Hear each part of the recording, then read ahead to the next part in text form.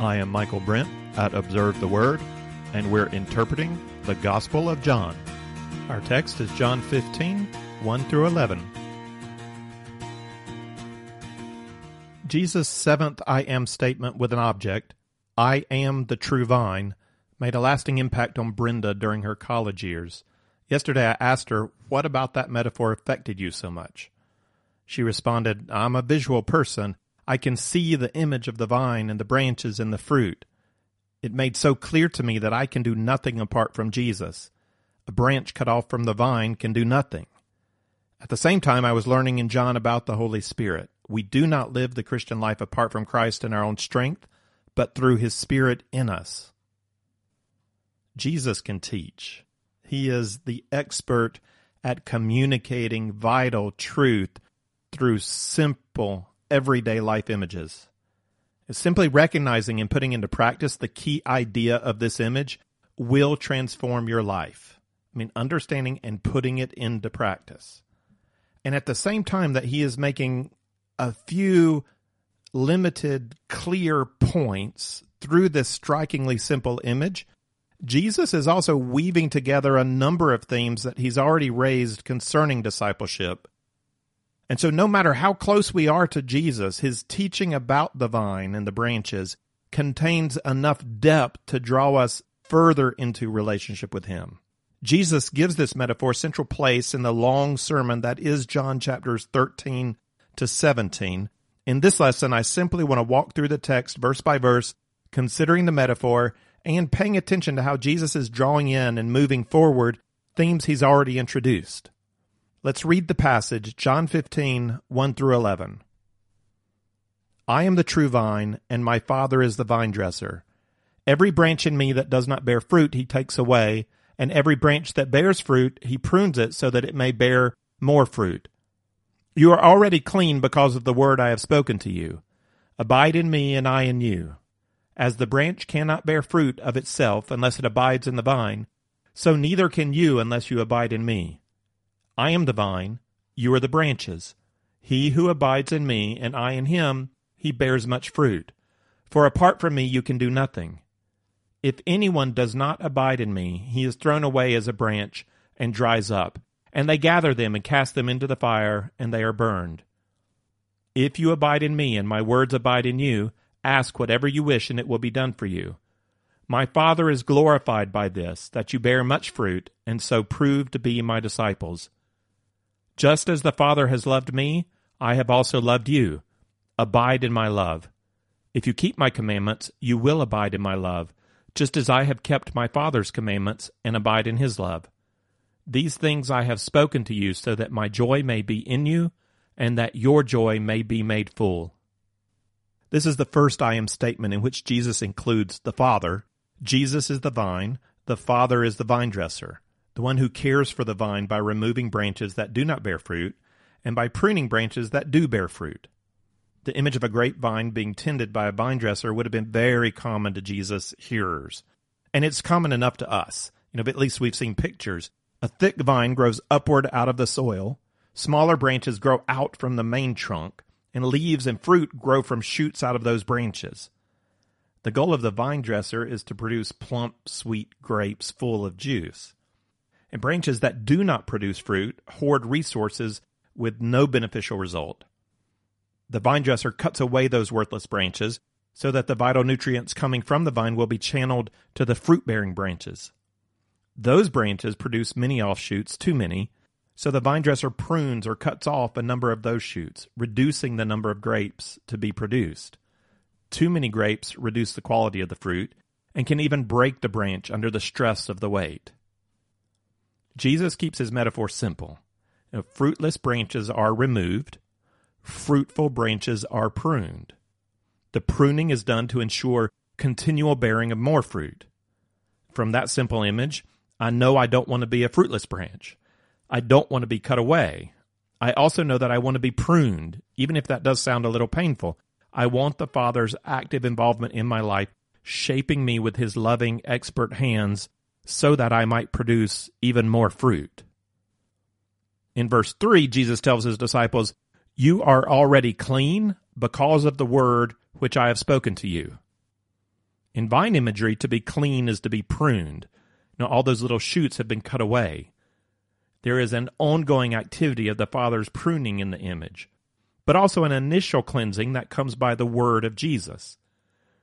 The disciples are to not fear that they are the kind of branch to be cut away. They have an assurance in their response to the word of Jesus, and Jesus is giving them that assurance now. He's telling them, you are clean. And this assurance is delivered with almost the same words Jesus used to assure the disciples in the midst of the foot washing example. After understanding that he must allow Jesus to do the work of service, Peter wanted a full bath, wash all of me. And Jesus said to him, you don't need a full bath, you just need to wash your feet. Jesus went on to say, you are clean, but not all of you. Those are almost the exact same words he uses here in this different context, different metaphor. There, Jesus made an exception for Judas. That's the difference. Now he makes no exception. The idea is that these disciples, having been forgiven through faith in the word of Jesus, because of their response to his word, they are clean. They are not the branches that are going to be fruitless and broken off. And Jesus will assure them again in verse 16, saying, you did not choose me, but I chose you, that you should go and bear fruit. Jesus doesn't mean for this image to take on a purely passive understanding of the work of the Spirit in us. In verse 4, he gives us an imperative. This is what we're to do. Abide in me, and I in you.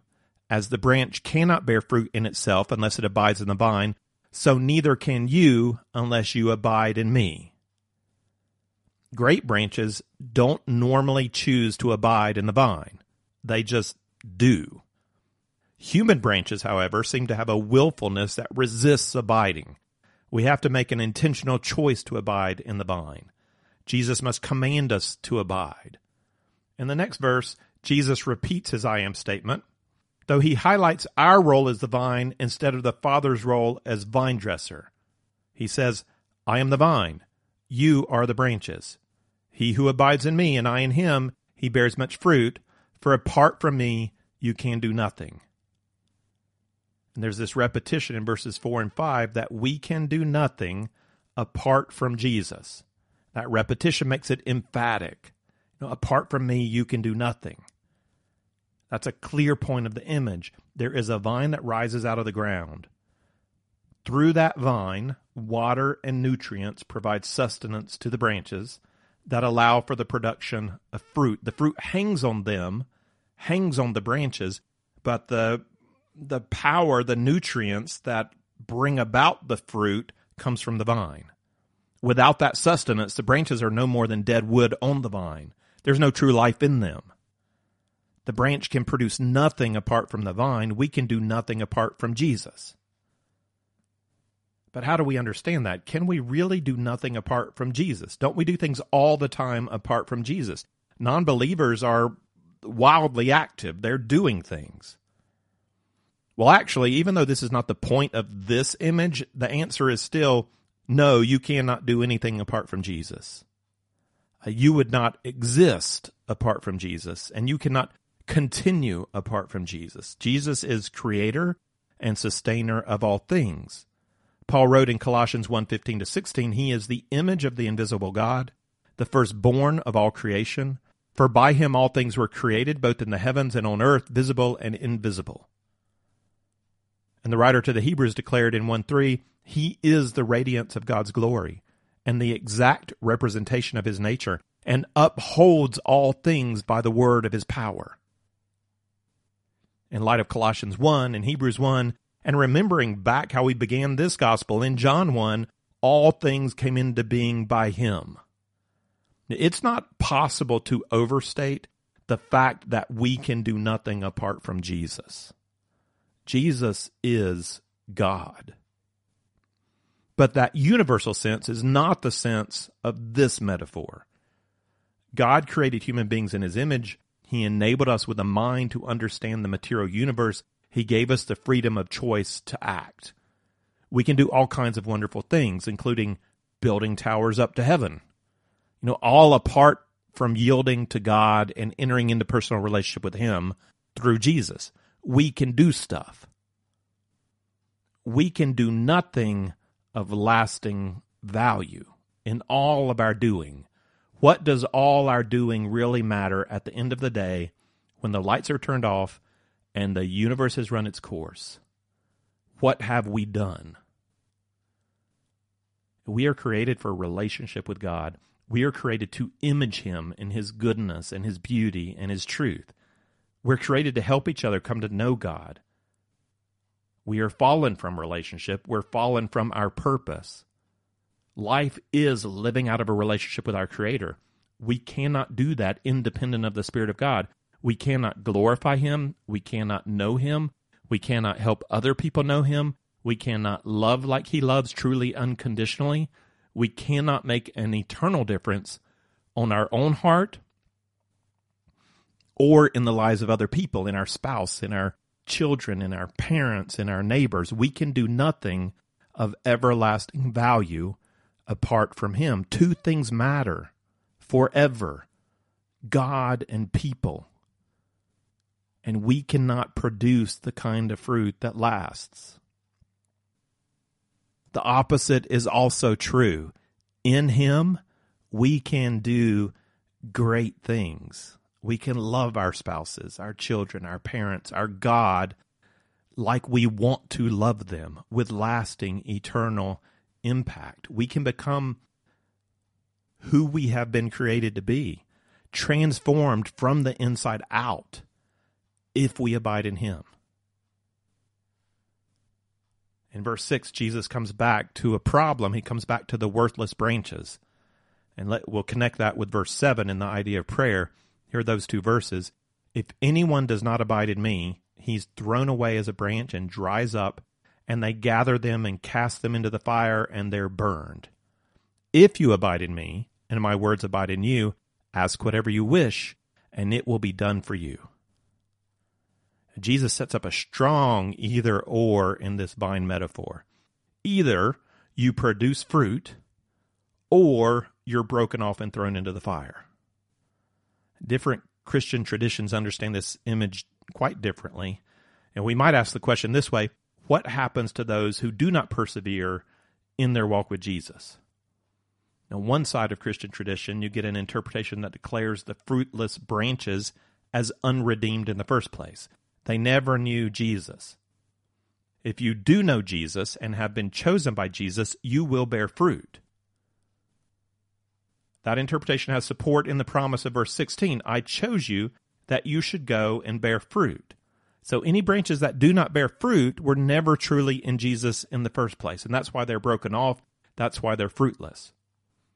On another side of Christian tradition, you get an interpretation that declares the fruitless branches as apostate Christians. They don't persevere because in their own free will they chose to walk away. They truly believed, but they refuse obedience. They become hardened, they become fruitless, and eventually they are removed from relationship with Jesus. And just looking at this metaphor, that seems like a valid interpretation. It seems to fit well with verse 2 and verse 6. Worthless branches broken off, thrown into the fire. Now, the first interpretation may not leave much room for active involvement in producing fruit. It's all up to God. God chooses, you produce fruit. The second interpretation might give a lot of room for the believer's involvement in producing fruit, but too much. It takes away a sense of dependence. It's a working or struggling in the self to ensure salvation, to ensure fruit. I believe Jesus intentionally sets up the metaphor without addressing the question of the possible fruitless believer. The focus of John up to this point has been to reveal the nature of true faith. Well, to reveal the nature of Jesus, but then the human response. What is true faith? And John's been distinguishing that from false belief. There are people who believe in Jesus, but Jesus doesn't entrust himself to them because he knows what's in their heart. There are people who claim to be disciples, but they refuse to accept Jesus' teaching, refuse to abide in him. They walk away or they pick up stones to kill him at the end. They don't want to hear what he has to say. And John's setting these people up as these are people who have claimed to believe, claimed to know, claimed to receive, claimed to see, but they don't truly believe. They don't really know. They don't truly receive Jesus or see Jesus. John sets up a dichotomy between false belief and true belief. And so a person who declares himself a believer but is not, who has not truly been born again, will not produce fruit. He will be a worthless branch. I believe that is the correct way to understand this metaphor in the context of John. The worthless, fruitless branches are those who come to the end of life, or who come to the end of their experiment with Jesus, like Judas, like those disciples in John chapter 6, and they walk away. They never really knew Jesus.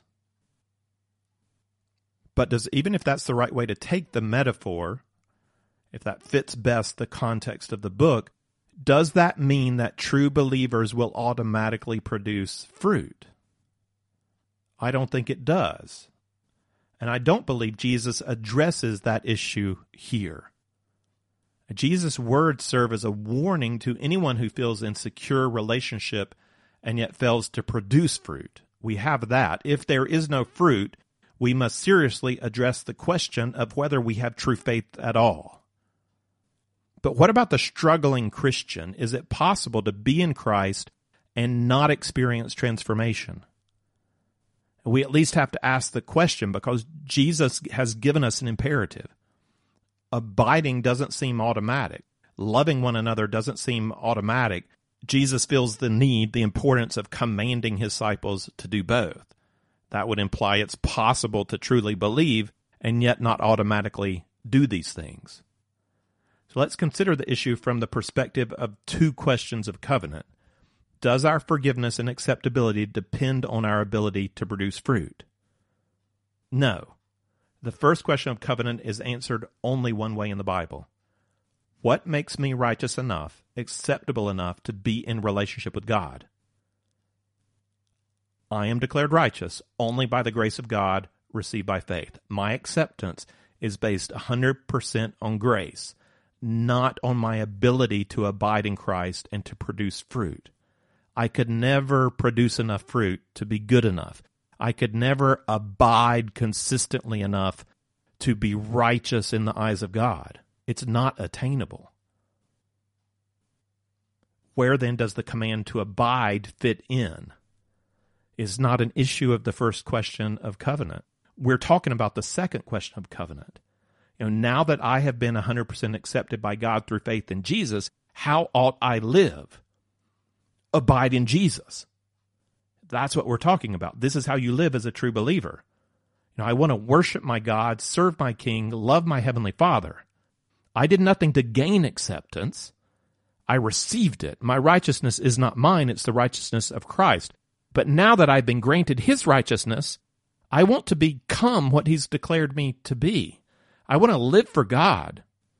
And how do I do that? Well, it doesn't begin with me and the effort of my flesh. That's the big mistake.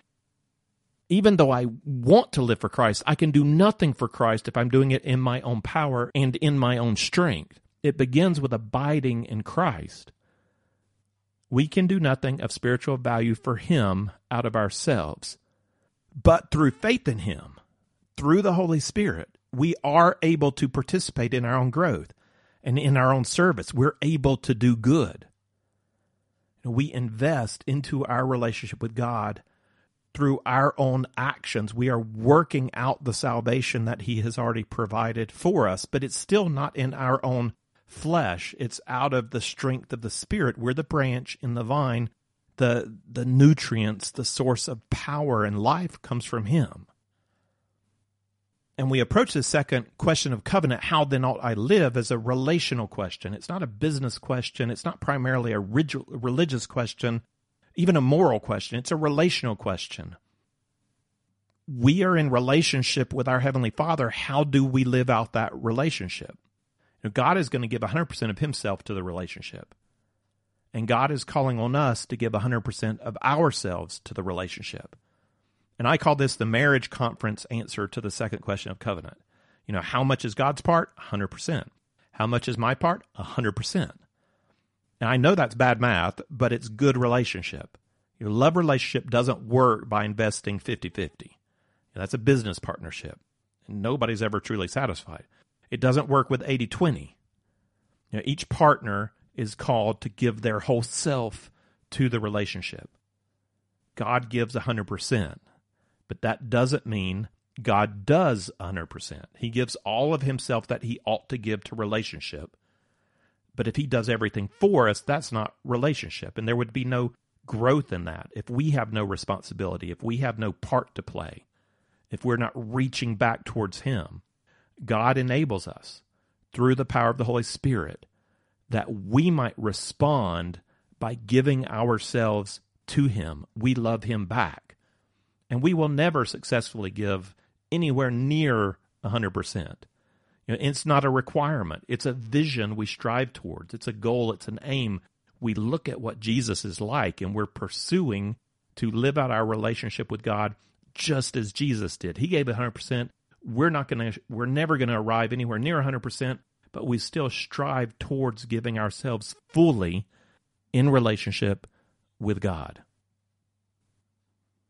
The starting point with how then shall I live now that I have been accepted into relationship with God by grace is that you live by faith, abiding in Jesus Christ through the Holy Spirit. That's how you live.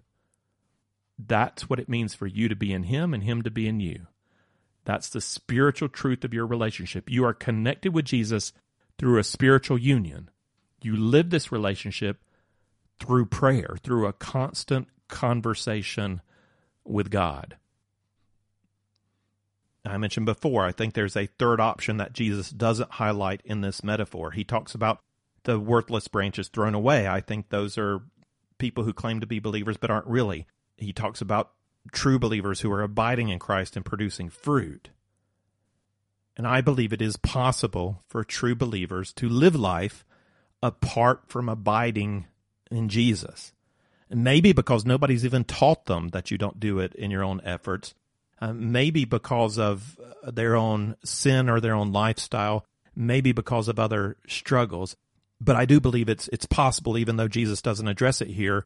Paul teaches this idea when he writes to the struggling believers at Corinth who were experiencing powerful gifts of the Holy Spirit, but were not growing in the fruit of the Holy Spirit. Their inner lives were not being transformed. Paul describes three different types of people. In 1 Corinthians 2:14, he speaks of a natural man who doesn't understand the things of God. In 2:15, he speaks of a spiritual man who does understand the things of God because he has the mind of Christ. I think we've got both of those people in this metaphor here that Jesus has given us. But then in 3:2-3, Paul also speaks of the Corinthians as neither the natural or the spiritual. He says, I gave you milk to drink, not solid food. You were not yet ready able to receive it. Indeed, even now you're not able, for you are still fleshly. For since there is jealousy and strife among you, are you not fleshly? Are you not walking like mere men? And that word fleshly is the word that means carnal in Old English, and it could easily be used to describe a non-believer. So what's interesting is that here Paul's applying it to people. He's already called them believers. He says that the works of the Spirit, the miracles and speaking in tongues and prophecy, these things are all real and they're coming through them by the Spirit of God, but they're not experiencing internal transformation. They look like everybody else. They look like any other Greek assembly. They do not look like an assembly of Jesus Christ. So in this sense, they're carnal Christians. And sometimes that term's misapplied. Sometimes carnal Christian applies to those who claim to believe, but they never have believed. But in this sense with Paul, the term applies to true believers who are not seeing transformation in their life. They are not abiding in Christ, and they are not experiencing the fruit of the Spirit in their lives. Paul starts with the natural person and the spiritual person. And we know how a person moves from being natural to being spiritual with this terminology.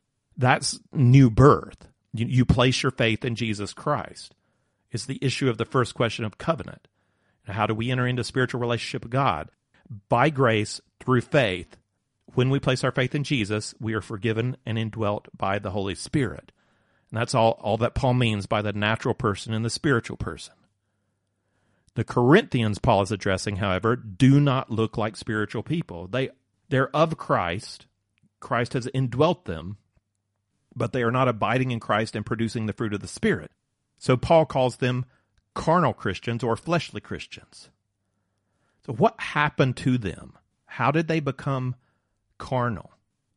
If they're truly spiritual, why do they look and behave like mere men, mere women, like anybody else? When we place our faith in Christ, we yield to Jesus as Lord.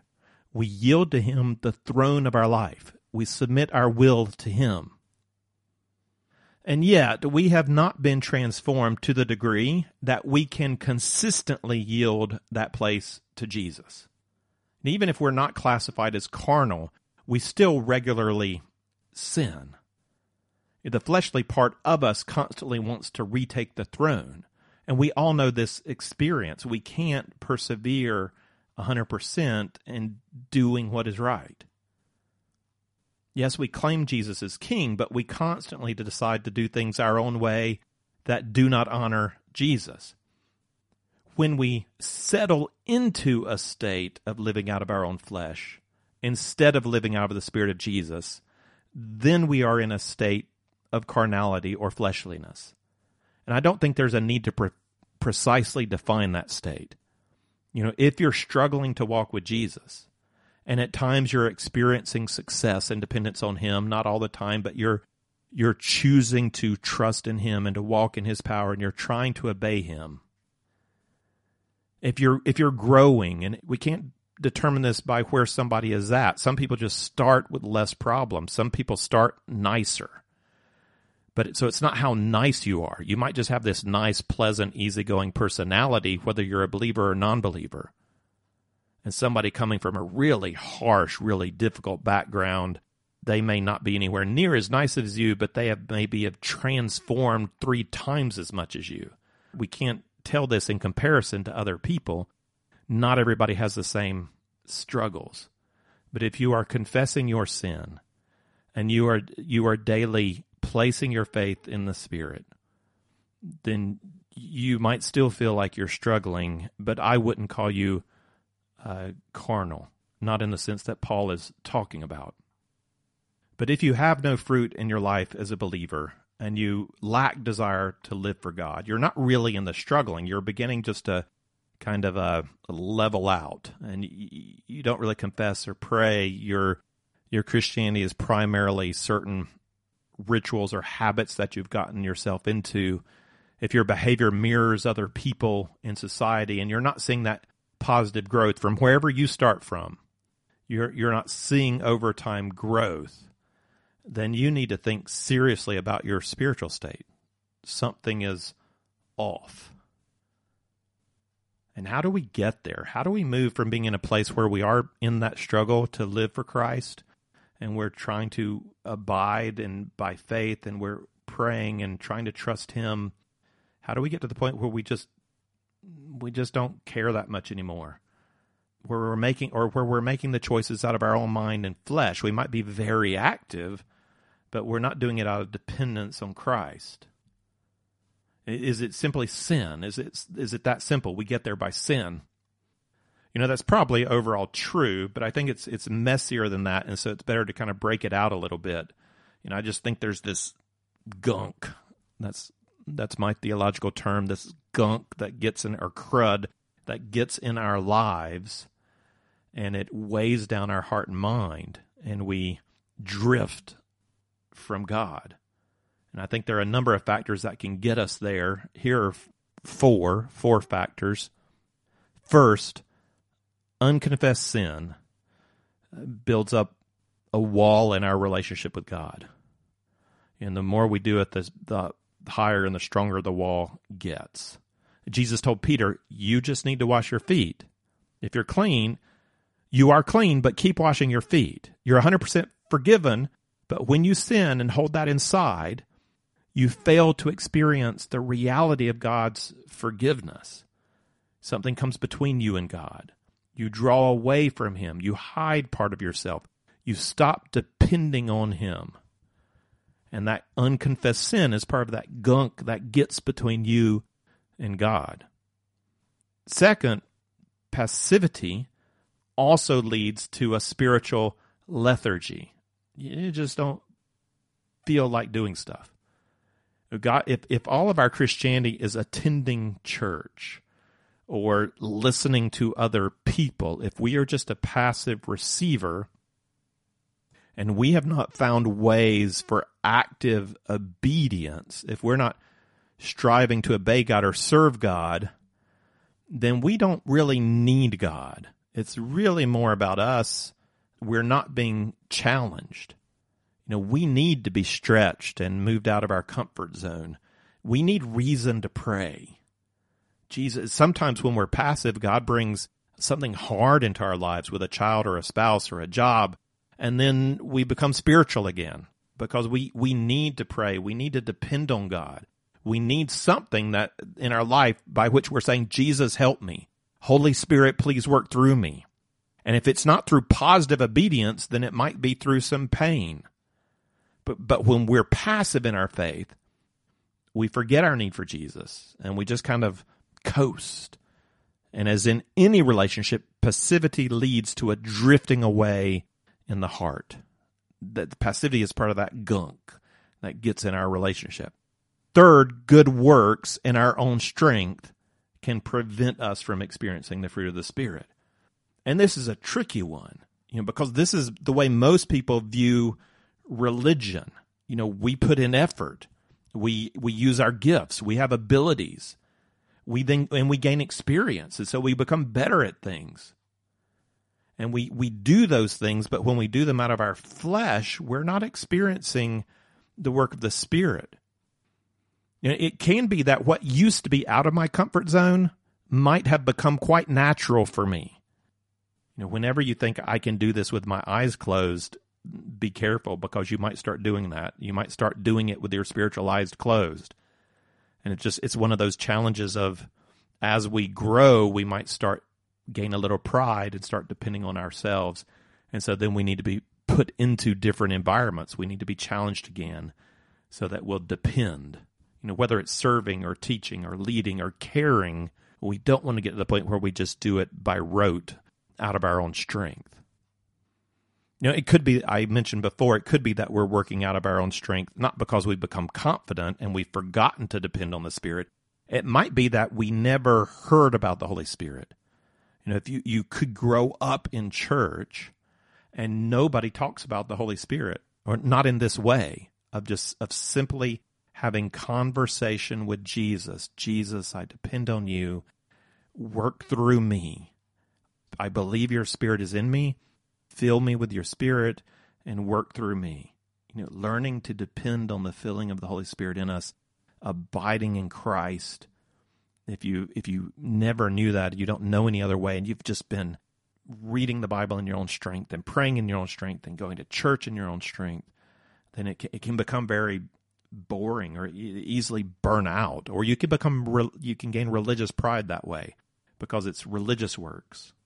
Those good works can be part of that gunk that prevents us from abiding in Christ.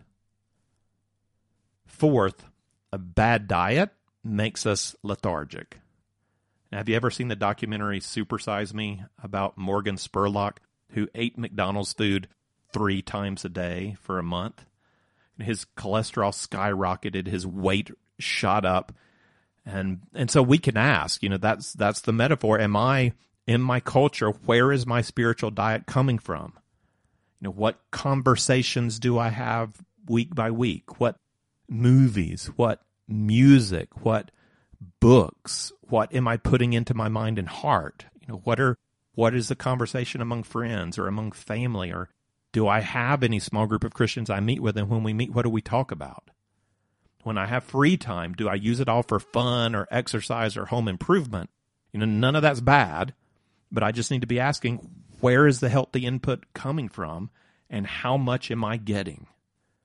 Without healthy input from friends, and from church, and from reading, and from my music, and my mind is going to slip away from Jesus. The bad spiritual diet is part of that gunk that messes up my relationship. Unconfessed sin, passivity, good works done in the flesh, a bad spiritual diet, these are all the things that can lead us away from dependence in Jesus. And the result is that we look just like we've always looked. We kind of plateau out. We look fleshly, as Paul says. You look like mere men, mere women. And we're acting like sinful human beings. And that growth chart that we were on, we were moving up from wherever we started, and it plateaus out. And we lack the transforming power of Jesus in our lives. So the big question is, if I feel like I'm trending there, or I know I'm stuck there, how do I come back to abiding in Christ? We come back through faith. Just like we enter relationship with Jesus through faith, we remain in relationship with Jesus through faith. This is how we express our faith. We acknowledge our desire. We confess any known sin. We receive his forgiveness, because that's what we believe. He's already forgiven us. We state our belief that he is in our lives because we believe him. He said he's come into our lives. We believe it. And we offer ourselves to him, asking him to guide us and empower us through the Holy Spirit he has sent to us. And we communicate this to him. And when we communicate in faith, what we're doing is praying. To remain in Christ, we need this practice of ongoing prayer with him every day, through the day. And guide me, Lord. I'm going to work. Help me to live at work for you. I'm going to school. Help me to encourage people in your name. Help me to be courageous. I'm meeting with these people. Help me to speak words of love. Help me to speak up, Lord, or help me to hold my tongue, Lord. It depends. Love through me, Lord. I want to be kind, but I want even more that they experience your Spirit through me. Help me do this service, this thing I'm doing for your glory. Even nobody notices, Lord, just let it be for you. So we're having this conversation of abiding. By faith, I'm expressing dependence on Christ and his Spirit in me. He's the vine. I want to be the branch abiding in the vine. As we abide in Jesus, we begin to make a difference for him by the fruit that he bears through us. As we have this kind of conversation, because Jesus is bearing that fruit through us, he is glorified by what we accomplish, because we're accomplishing it through dependence on him. So Jesus can say in verse 8, my Father is glorified by this, that you bear much fruit, and so prove to be my disciple. Now, we don't want to get our eyes too fixed on the fruit of the abiding. That's the end. That's the end of the process, and we don't want to get things out of order. Every Christmas, I'm reminded how much people would like to have the fruit, and yet how they don't want to really do anything to get the fruit. Apart from Jesus, we can do nothing, but countless secular TV shows and songs and news announcers and greeting cards wish everybody peace and love and joy, all the fruit. But where is the power to bring that about? Are people doing the kinds of things at Christmas that result in peace and love and joy? Or are they doing the kinds of things that lead to strife and anxiety and exhaustion? The fruit of abiding doesn't come without the acts of abiding. What are the acts that Jesus is calling us to in this passage? In verse 7, Jesus made a connection between prayer, the word, and abiding. If you abide in me, and my words abide in you, ask whatever you wish, and it shall be done for you. So these are the acts of abiding. We abide through an ongoing conversation of prayer. We also abide through ongoing study and reflection in the word of Jesus. We get another in verses 9 through 11. Jesus brings obedience back into the discussion. Just as the Father has loved me, I have also loved you. Abide in my love. If you keep my commandments, you will abide in my love, just as I have kept my Father's commandments and abide in his love. These things I have spoken to you, so that my joy may be in you, and that your joy may be made full. I see Jesus connecting three acts of abiding here: prayer, obedience in the word. And these acts bring about the fruit that we want, the fruit of abiding. But we still have to take another step back. It's so easy to get Christianity wrong at this point. Spiritual fruit does not come from religious works or religious acts or religious disciplines if the heart of the individual is not in the right place. The fruit of abiding follows the acts of abiding when the acts of abiding follow the heart of abiding. This is really where we need to start. We don't start with the fruit. We don't start with the acts. We start with the heart. In verse 11, Jesus tells us he spoke these things that his joy may be in us and that our joy may be full. So he says he wants us to obey so that we might experience joy. But joy doesn't come from all forms of obedience. Obedience doesn't automatically lead to joy, not when it's grudging obedience, where you feel forced to obey out of fear, or where you're just obeying to get something else, to get some kind of reward. Now, that's not where joy comes from. Joy comes from obedience performed out of a heart of love. When obedience is an expression of love for God, then we experience joy in the service of our Heavenly Father. But if you don't have a heart for love, don't expect the joy.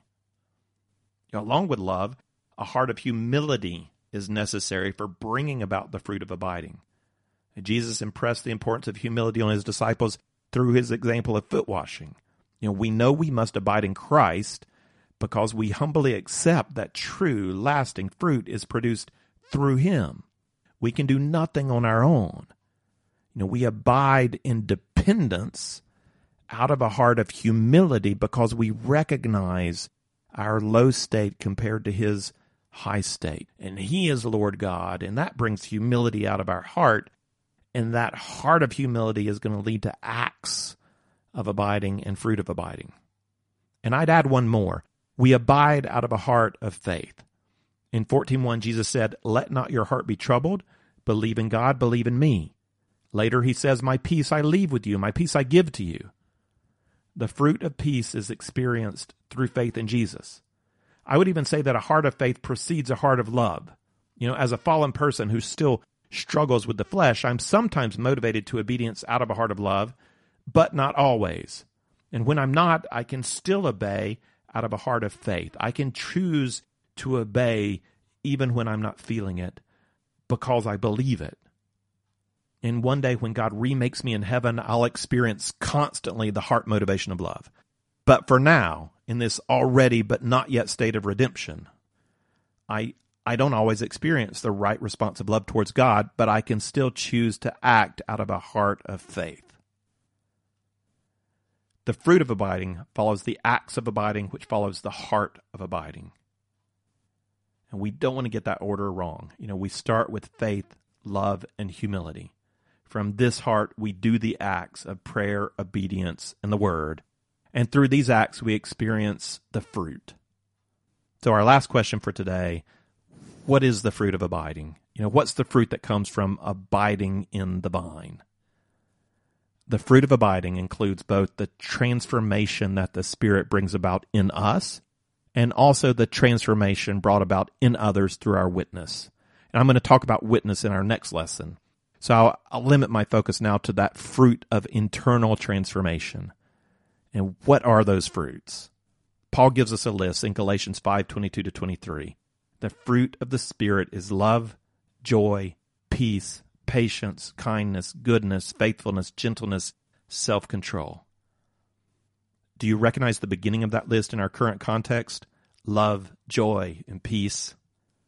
And we've mentioned all three so far in this lesson. All three are repeated in this section of John, chapters 13-17. Jesus mentions peace 3 times, starting in chapter 14 with, "My peace I leave with you." He mentions joy 7 times, starting with this reference in verse 11, "That my joy may be in you and that your joy may be made full." If he mentions peace 3 times and joy 7 times, how many times do you think he mentions love? In John 13 through John 17, how often is love mentioned? 34 times. "A new commandment I give to you, that you love one another just as I have loved you." Love is essential to Jesus' teaching on discipleship here in John 13-17. And love really fits all 3 of the categories I've created. We're called to live out of a heart of love, to do acts of love, and to experience the fruit of love. But since I have a nice balance of 3 elements in each category, I'm going to keep love in the categories of heart and fruit. You can add it to acts if you like. I don't mind. To sum up Jesus' teaching on abiding here in these 11 verses, we recognize the importance of the heart in living out life with Jesus. The heart of abiding is a heart of faith, humility, and love. Out of an abiding heart flow the acts of abiding: prayer, obedience, the word. And through these acts of abiding, we experience the fruit of abiding: love, joy, peace, transformation in our hearts. I want to close in prayer to give you an opportunity to put into practice an ongoing conversation with God. I'll pray slowly, giving you an opportunity to pray with me right now, or you can take a moment after the podcast and pray on your own. Let's start by communicating our faith in Jesus. If you are not sure if you have ever placed your faith in Christ Jesus, this is where abiding starts. Let's pray, and just pray. If these are the words of your heart, then you can pray them after me. Lord Jesus, I believe that you are God. I believe that you came to die for the sins of the world. I confess that I am guilty of sin. I know I can't live a life good enough to pay for my sin. I believe you offer me forgiveness through your death for me on the cross. I accept your wonderful gift. Thank you for loving me. Thank you for dying for me. Thank you for forgiving me. I acknowledge you as my Lord and as my Savior. Please make me into the kind of person you created me to be. Now let's confess any specific sin that is on our heart or in our mind. Lord, please help me to confess my sin to you and to accept your forgiveness. Help me to be honest with you. Whatever sin you bring to my mind, I confess to you now.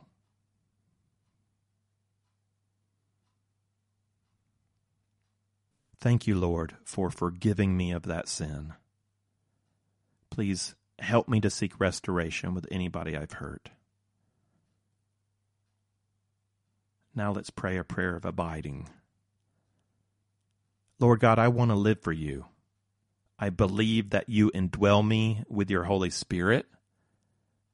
Please guide me today. Please help me see truth. Please love through me. Give me courage to live for you. You are my Lord. You are my life. Fill me with your Holy Spirit for your glory. I believe in you. I believe in you in me. In Jesus' name, amen. Amen. Walk by faith in the Holy Spirit. Jesus be with you. If you would like the text of this lesson with some reflection questions, or if you'd like to see overview charts that go along with our study of the Gospel of John, then check out the resource page at observetheword.com.